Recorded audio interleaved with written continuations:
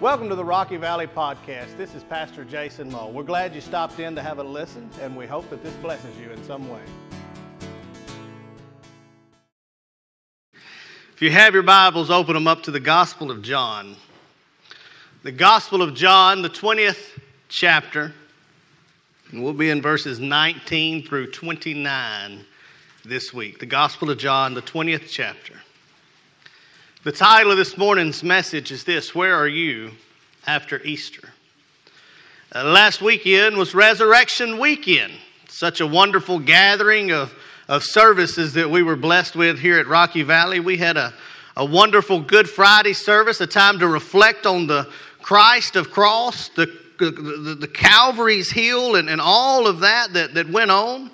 We enjoyed a time of communion. We had a wonderful Easter service last Sunday, an absolutely full house for that. The Spirit was just wonderful here in this place. We had a young lady say that she didn't want to have to doubt her standing with Christ anymore and wanted to make sure that she knew she was on a firm foundation and wanted to give her life to Jesus. And the entire thing was just an amazing weekend, and it seemed like it was over with in a blur. I don't know if it was that way for you guys, but all the excitement and the anticipation and the reverence and the focus and looking at the Savior and all of those things, looking at the empty tomb and all of those things, and it was over with almost seemingly in a flash. And it reminded me of something that if we're not careful, we can build up for that Easter, for that Resurrection Sunday, and if we're not careful, we can kind of let down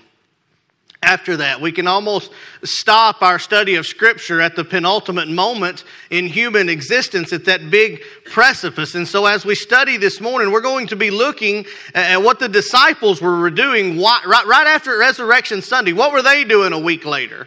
And we're going to look at our own lives. And so I invite you to ask yourself this question as we study: where are you after Easter? What are you doing a week after Easter this year? And so let us all stand in honor and reverence for the holy and infallible words of God from the Gospel of John, chapter 20, beginning in verse 19. Then the same day at evening, being the first day of the week, when the doors were shut where the disciples were assembled for fear of the Jews, Jesus came and stood in the midst and said to them, "Peace be with you." When he had said this, he showed them his hands and his side. Then the disciples were glad when they saw the Lord. And so Jesus said to them again, "Peace to you. As the Father has sent me, I also send you." And when he had said this, he breathed on them and said to them, "Receive the Holy Spirit. If you forgive the sins of any, they are forgiven them. If you retain the sins of any, they are retained." Now Thomas, called the twin, one of the 12, was not with them when Jesus came. The other disciple therefore said to him, "We have seen the Lord." And so he said to them, "Unless I see in his hands the print of the nails, and put my fingers into the print of the nails, and put my hand into his side, I will not believe." And after 8 days, his disciples were again inside, Thomas with them, and Jesus came, the doors being shut, and he stood in the middle of the midst and said, "Peace to you." And he said to Thomas, "Reach your finger here. Look at my hands. Reach your hand here and put it into my side. Do not be unbelieving, but believing." And Thomas answered and said to him, "My Lord and my God." And Jesus said to him, "Thomas, because you have seen me, you have believed. Blessed are those who have not seen and yet have believed." Let us pray. Father God, we ask that you would do what only you can do, and that is bless the reading of your word, Lord God. We ask that you would be about the teaching of your word, Lord God, and that we, as your people gathered here this morning, would draw nearer to you through looking at your word, God. God, we ask you bind any spirit from this place that ain't your Holy Spirit, Lord Jesus.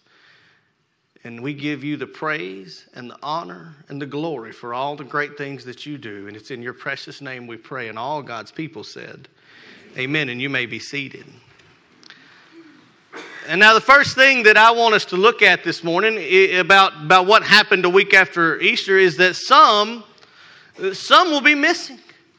Some will be missing. Verse 19 gives us a little insight into the timeline. It says, and then the same day. So what same day? What are we talking about? Well, the same day that we were talking about last Sunday morning, Resurrection Day.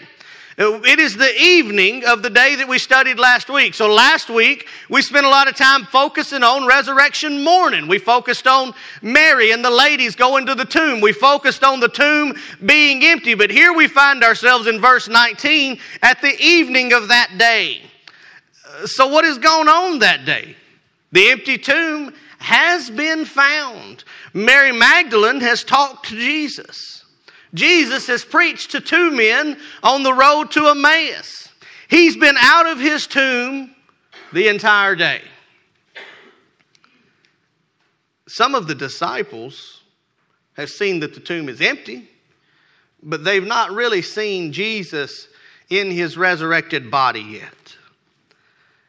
And so while they've seen that the tomb is empty, they've heard the lady's testimony. I think the disciples probably are still in a little awe and a little wonder as to what exactly is going on. And so they've gathered themselves. But verse 24 gives us a little insight into something that I think we need to see. Look at verse 24 really quickly. It says, now Thomas, called the twin, one of the 12, he wasn't with them. And so we have the disciples gathered up in this room, and one of them's not there. So it's the evening after the tomb is empty. They're gathered together, and one of them hasn't even gotten to the gathering with the other disciples. We don't necessarily know the exact reason why Thomas isn't there. It doesn't tell us in Scripture. It doesn't say Thomas wasn't there because he was busy counting money. Thomas wasn't there because he was tending to family affairs. Thomas wasn't there because of X, Y, Z, or ABC. We don't get an exact definition as to why Thomas isn't there, but I think if we look a little bit at the life of Thomas, we'll get a little bit of insight into the faith of Thomas and kind of the mindset of Thomas, and it might let us know a little bit as to maybe why Thomas wasn't there. He's introduced to us back in chapter 11 of this gospel is where he's really talked about. And in chapter 11, Jesus is arriving in Bethany. This is the story of when Jesus would ride into Bethany, Lazarus having been laid in a tomb, and he would go to the tomb and he would say to Lazarus, Lazarus, come out, and the dead man would come strolling up out of the tomb to come and talk to Jesus. And so before they get to that, Thomas is hearing about what's going on, and he hears that they're going to Bethany, and he hears that Lazarus is dead, and Thomas says this simple word. He says, well, let us go that we may die as well. See, Thomas is faithful to the fact that he's going to follow Jesus to Bethany, but he has no clue what Jesus is doing when he gets to Bethany. Thomas is more worried about all the Jewish people that are going to be there that are against Jesus and how they might come upon them. And he says, well, I'll go with you, Jesus, even though Lazarus is already dead, and maybe we'll just die as well. He doesn't understand what Jesus is doing. In chapter 14, Jesus is telling his disciples, it's a great story that we like to quote as Christians. He says to his disciples, he says, I am going to prepare a place. And if I go to prepare a place, then you should know that I'm going to come and get you and take you to that place. In my Father's house are many mansions. And he's telling his disciples about the mansion. He's going to prepare the place. He's coming back to give them. But Thomas, in the midst of Jesus giving comfort to the disciples about the fact that he's leaving, Thomas gets so caught up on the detail and he says, but wait a minute, Jesus. If I don't know the way that you're taking, how am I going to follow after you? You keep saying that you're going and I may follow after you, but if you don't tell me how to get there, how am I going to get there? And Jesus says to him, I am the way. No man gets to the Father except through me. He preaches to Thomas. But Thomas, for all of his zeal and all of his valiance and all of his faithfulness, he lacks something in an understanding of Jesus and who Jesus was and what Jesus was doing. And so he understood that he wanted to follow Jesus, but he understood that Jesus was special, but he struggled with exactly what was going on there. Now, let me point out, I don't think any of the disciples fully understood what Jesus was doing until they saw that the tomb was empty. I think that's when some of them started to realize all the things that Jesus had preached to them about going to a cross. But Thomas, as he struggles, always seems to be especially skeptical. And I submit to you that Thomas quite possibly may be like many of us after Easter. He's simply missing from the gathering of the saints after Easter. He just simply finds himself struggling with what went on, struggling with focusing on it, being a little skeptical, not knowing if he should be tied in, and quite frankly, not even attending. I think Thomas may very well have been looking at this situation and saying, well, for the past 3 years, I've followed this prophet. I've followed this man. I've loved this man. I've been behind this man. I've been everywhere he's went. And now he's gone. And now the tomb is empty. And I don't even know where in the world he is. I don't know what's going on. And I just haven't laid my eyes on him yet. If he'd been back a day, surely he would have come and talked to us. Surely he would have presented himself. And I believe that Thomas, while the other disciples are locked up in this room, misses out on it because he just couldn't find the importance of being there with them, of gathering with the saints after the resurrection. You see, church, we have a responsibility to gather with the saints in light of the resurrection of Jesus Christ.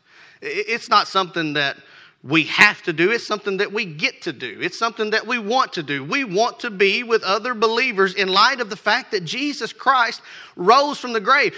We stand and we cheer and we shout. And Katie's saying, he's alive. The heaven's gates are open wide. He's alive. And Resurrection Sunday, we can jump to our feet and shout to the top of our lungs that he's alive. But it seems like a few weeks later, a few days later, we seem to find ourselves like Thomas, say, well, we said he's alive, but how's it affecting what I do in my life now? How's it changing anything in my life now that he's alive?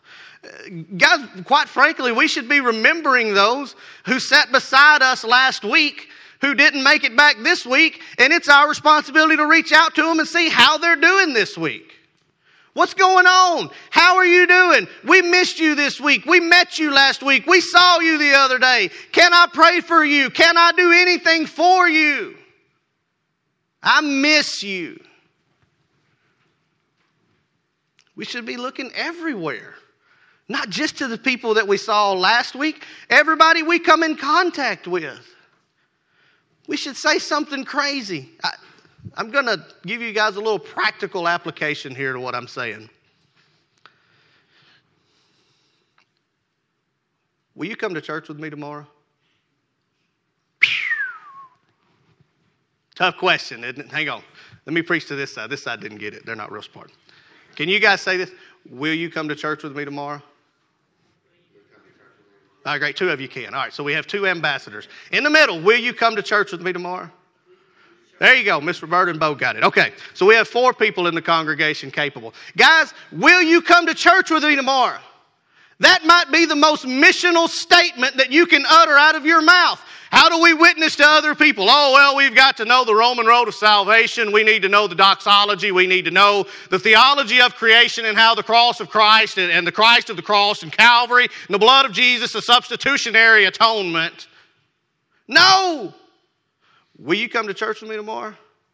Can I pray for you? Those are those 2 missional statements that any church member could ever learn in their life. Will you come to church? Can I pray for you? The doors will open wide when you learn to utter those 2 sentences into other conversations. There are 2 people in this congregation whose names I will not mention for sake of embarrassing them. One of them is one of the older members of the congregation. One of them is one of the younger people in the congregation, just a year or 2 removed from high school. They invite more people to church than everybody else in here combined. How do you know that, Brother Jason? I'll tell you how I know it, because they have more people come with them than anyone else in this church combined. And the more you invite, the more people come. It's not a difficult ratio. If you ask 100 people to come and one of them comes, you're 1 for 100. But if you ask 0 to come, guess how many are going to come? There you go. Invite people to church. What's going on after Easter? Some are missing. Some are missing because the people inside don't care enough to invite them to come. Will you come to church with me? Can I ask you a question?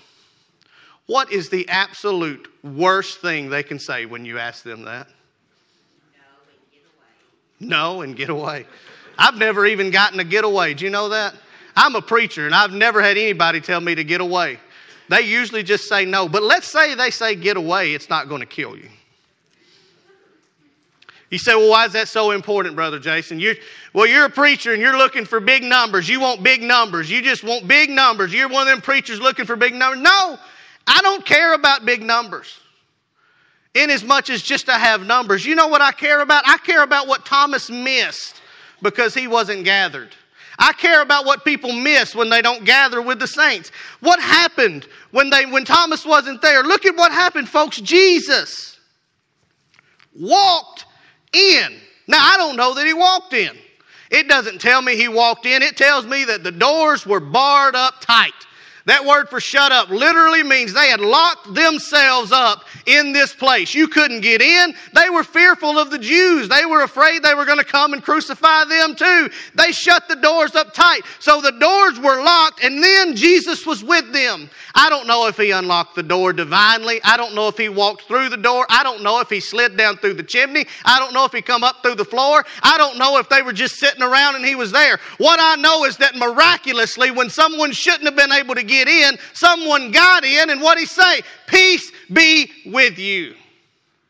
Can you think of anyone in your life that needs to hear Jesus say to them, peace be with you? And they miss out on that because they're not there. But what else did Jesus do? He says, peace be with you, but he also gives them a command. He gives them a comfort. Then he gives them a command, go. He gives them a direction. You need to be going the way that I went. And then he breathes on them the Holy Spirit. And Thomas missed it. And he missed it simply because he wasn't there. Why do we want people to come to the house of God? Because they miss something if they're not here. Because they miss something if they're not here. And if we're not doing something in here where if they're not here they miss something, we might as well close up shop. Because we're not doing enough to invite people to come to. When you don't invite people to church, it simply says to them, we don't do anything in there worth you coming to see. So if you believe that there's anything going on inside of your church worthy of someone seeing that they might miss something if they're not here, if you care about them at all, you'll at least say, will you come to church with me?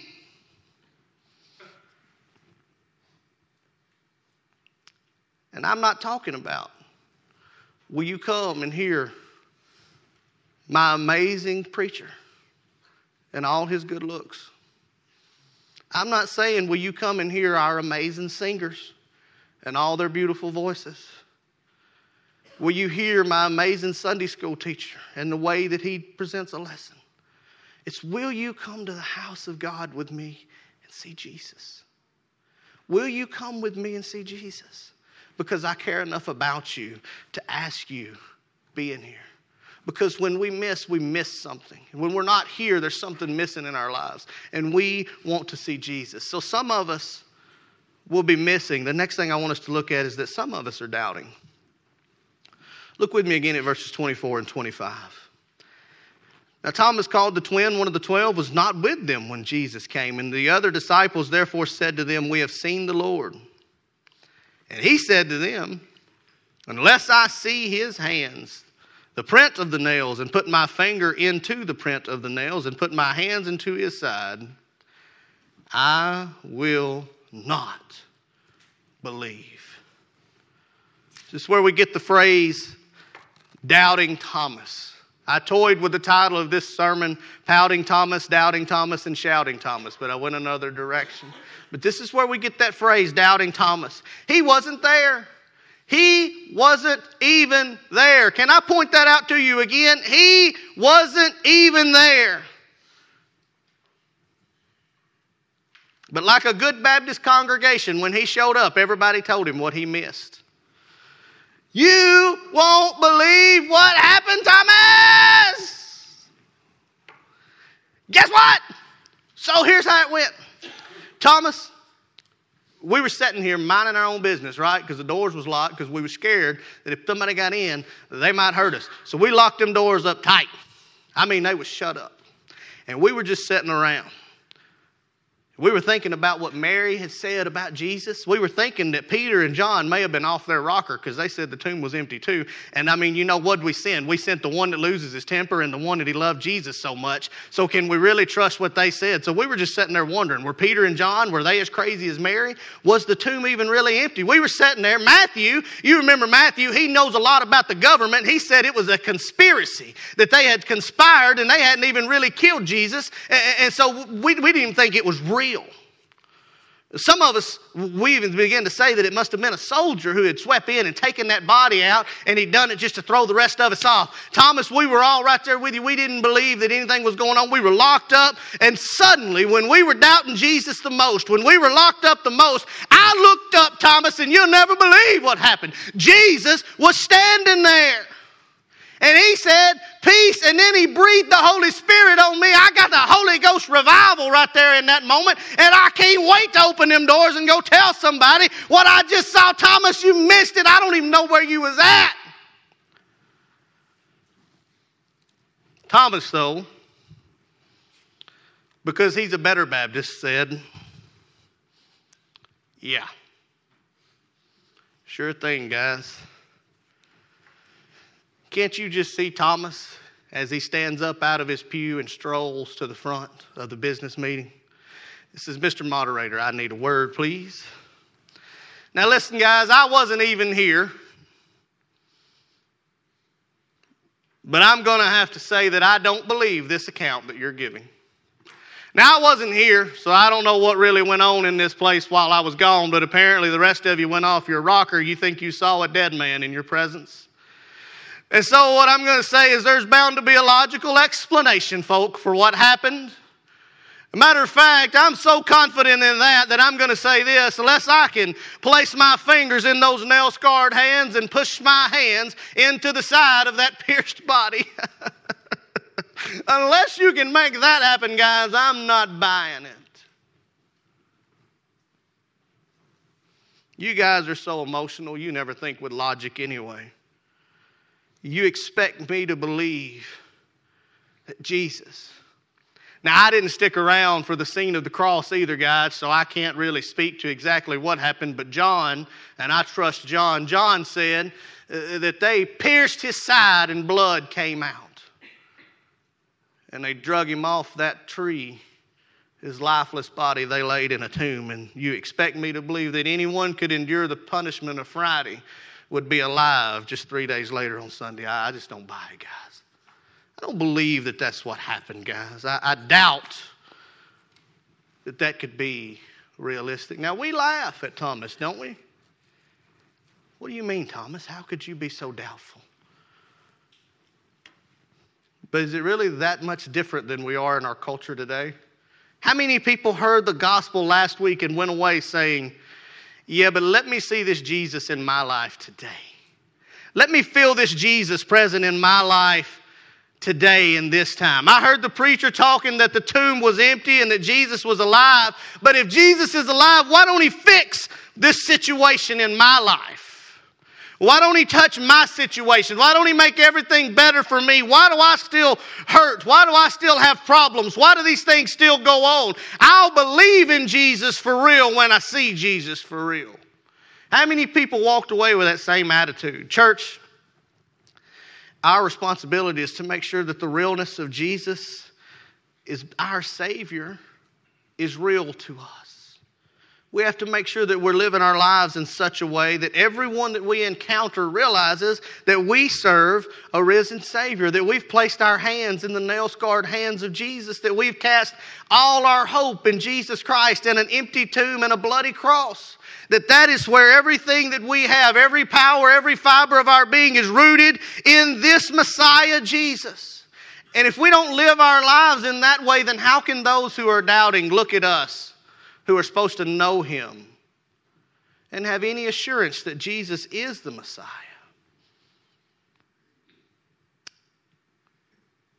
I believe in Jesus, brother. Good. So did Thomas. But he still doubted His power. He still doubted what Jesus could do for him. You know, the greatest way to share your faith with someone is to wear your faith on the outside. The greatest way for you to embrace someone who has doubt about the validity of the gospel of Jesus Christ is to live your life in such a way that you say, my hope is built on nothing less than Jesus' blood and righteousness. I don't even stand on my own. I can't even walk without Jesus holding my hand. And when we live our lives in that way, when we go through a storm and we say, I've got nothing left to stand on but Jesus Christ, all the skeptics around you can be as skeptical as they want to. But when they look at you and they say, how are you doing this? And you say, Jesus. They cannot believe as much as they want to, but in that moment, they at least have to realize that your faith is in something more than they have. That Jesus is present in your life. I am afraid that too many of us struggle with that because we come to church and walk through it and walk through our lives with an attitude like Thomas.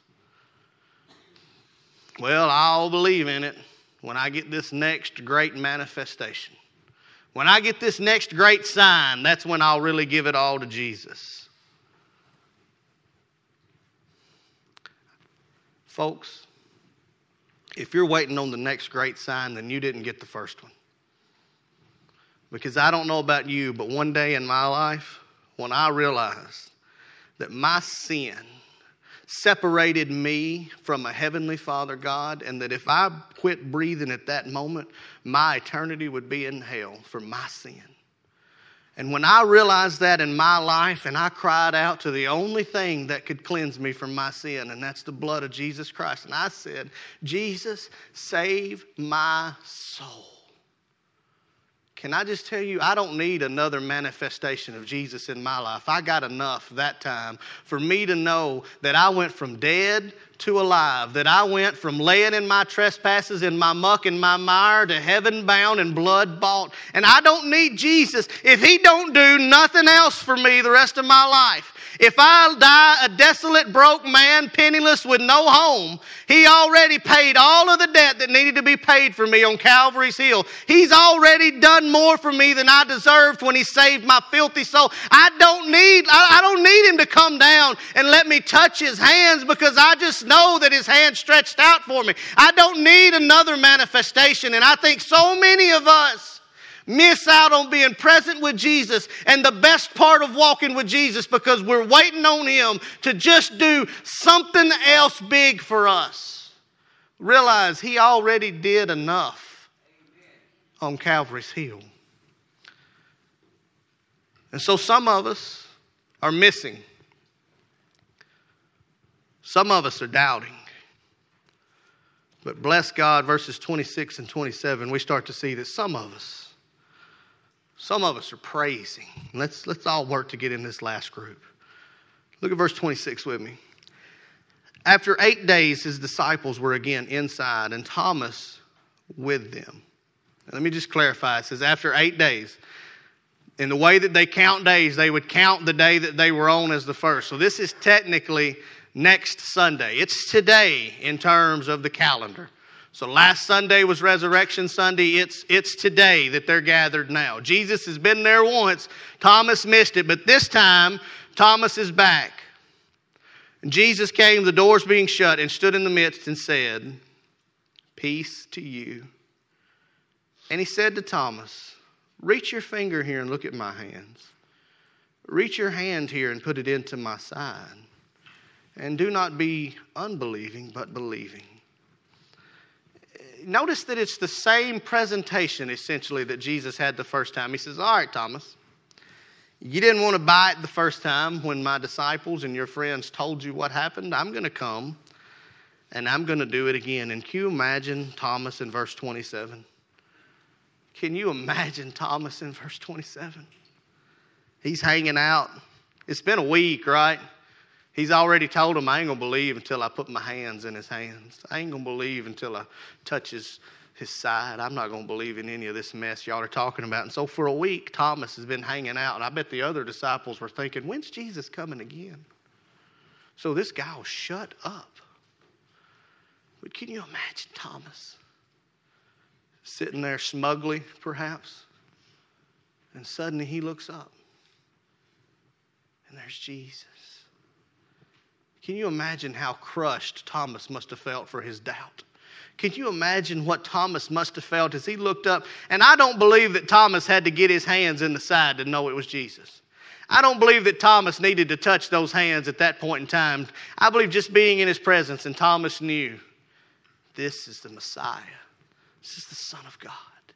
This is the one who came to save us all. And I doubted him when the tomb was empty. And Jesus says to Thomas, get up. Come here. I know you're struggling, Thomas. I know your faith is struggling right now, but you're going to do great things for me in your life. You're going to go out and preach me in places that you've never been before. So I need you to come up because I need to solidify your faith in this moment. Come here, Thomas. Let me see your finger. Place them right here where the nails were. Thomas, come here. There's a hole in my side. I want you to put your hand there and know that it's real. I want you to embrace me, Thomas. I want you to understand me, Thomas. Thomas, I want you to grasp me because I've got a call on your life to go do things that you don't need any doubt while you're on your way. And what happens after Thomas embraces Jesus? He cries out, my Lord and my God. My Lord and my God. Now here's the importance of that. That first word, my Lord, literally translates leader or master. So he's saying, Jesus, you are my master, you're my commander, you're my leader. But he goes further, and I think that's the important part. Jesus has been his master for 3 years. He's been following him. He's been doing basically what he commanded for 3 years. So to acknowledge him as master wasn't nearly as big a deal as when he says the second, and he says, my God. He says, my Lord, my master, and my creator. My master, my sustainer. Jesus, you are my everything. You created it all. You thought it all. You bought it all. It's yours, and I'm yours. And I believe that you are my God. You're my cornerstone. You're my defense. You're my everything. And so this morning I ask you this question. Where are you after Easter? Where are you after Easter? Because Jesus is here in the midst. And he's looking out to you, those who are maybe dealing with a little doubt or struggle. And he's simply saying this. Will you come place your hands in my side? Will you put your fingers where the nails were driven? Will you go from a place of unbelief and doubt to a place of belief and life? There was a young lady walked the aisle last week so bravely. You think it takes courage to walk down the aisle when you've never been to church? Wait until you've been at church your whole life. And everybody has an expectation of you that they think you're already what you were supposed to be. And you have to step out and walk down that aisle and say, I don't know that I know, but I don't want to doubt anymore. It takes courage. I get asked that question all the time. Brother Jason, what if I have doubts about my salvation? Well, it's very simple. I know but one thing in this life that's not worth having question or doubt about, and that's my salvation. And so if you don't know that you know, come forward and ask Jesus to save you. You say, what if I was already saved? Well, you can't be no more saved, but at least you'll feel better about it. Because my God is not a God of doubt. But let me put this in your mind real quickly. God would have nothing to gain by putting doubt in your heart. But neither would Satan. Because if Satan causes you to doubt, he may cause you to turn to God, and that's not what he's looking for. Satan doesn't want you to doubt your salvation. Satan wants you to think you're good or talk yourself into being good. So if you have any concern, come work that out with God this morning. Don't leave out of here a doubting Thomas. Leave out of here a praising Thomas. Leave out of here a shouting Thomas. And let us all be compelled that we would find ourselves like that last group, praising Jesus after the resurrection.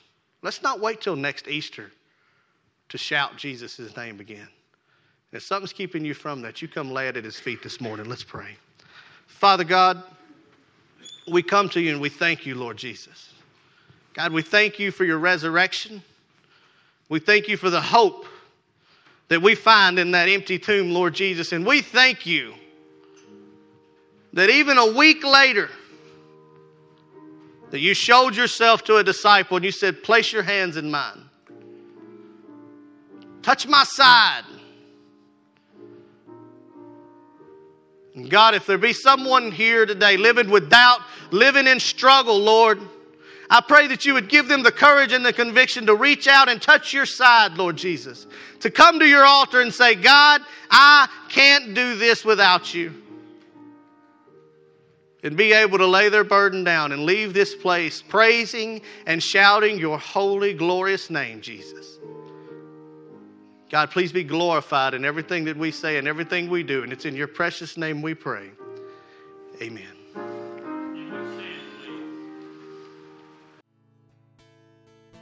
Thanks again for joining in. We sincerely hope that this has blessed you in some way. If you have any further questions, feel free to give us a call or check us out on the web at www.rockyvalleybaptist.org.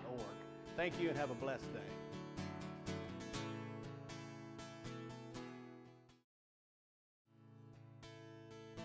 Thanks again for joining in. We sincerely hope that this has blessed you in some way. If you have any further questions, feel free to give us a call or check us out on the web at www.rockyvalleybaptist.org.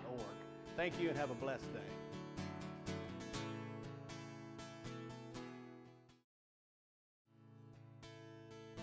Thanks again for joining in. We sincerely hope that this has blessed you in some way. If you have any further questions, feel free to give us a call or check us out on the web at www.rockyvalleybaptist.org.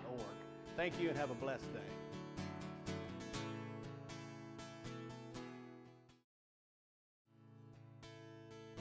Thanks again for joining in. We sincerely hope that this has blessed you in some way. If you have any further questions, feel free to give us a call or check us out on the web at www.rockyvalleybaptist.org. Thank you and have a blessed day.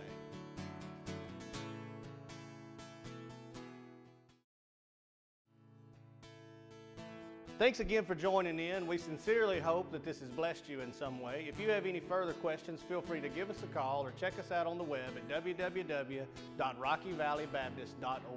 Thank you and have a blessed day.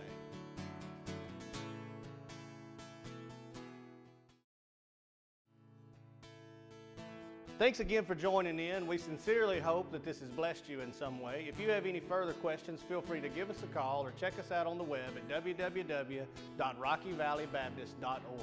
Thank you and have a blessed day.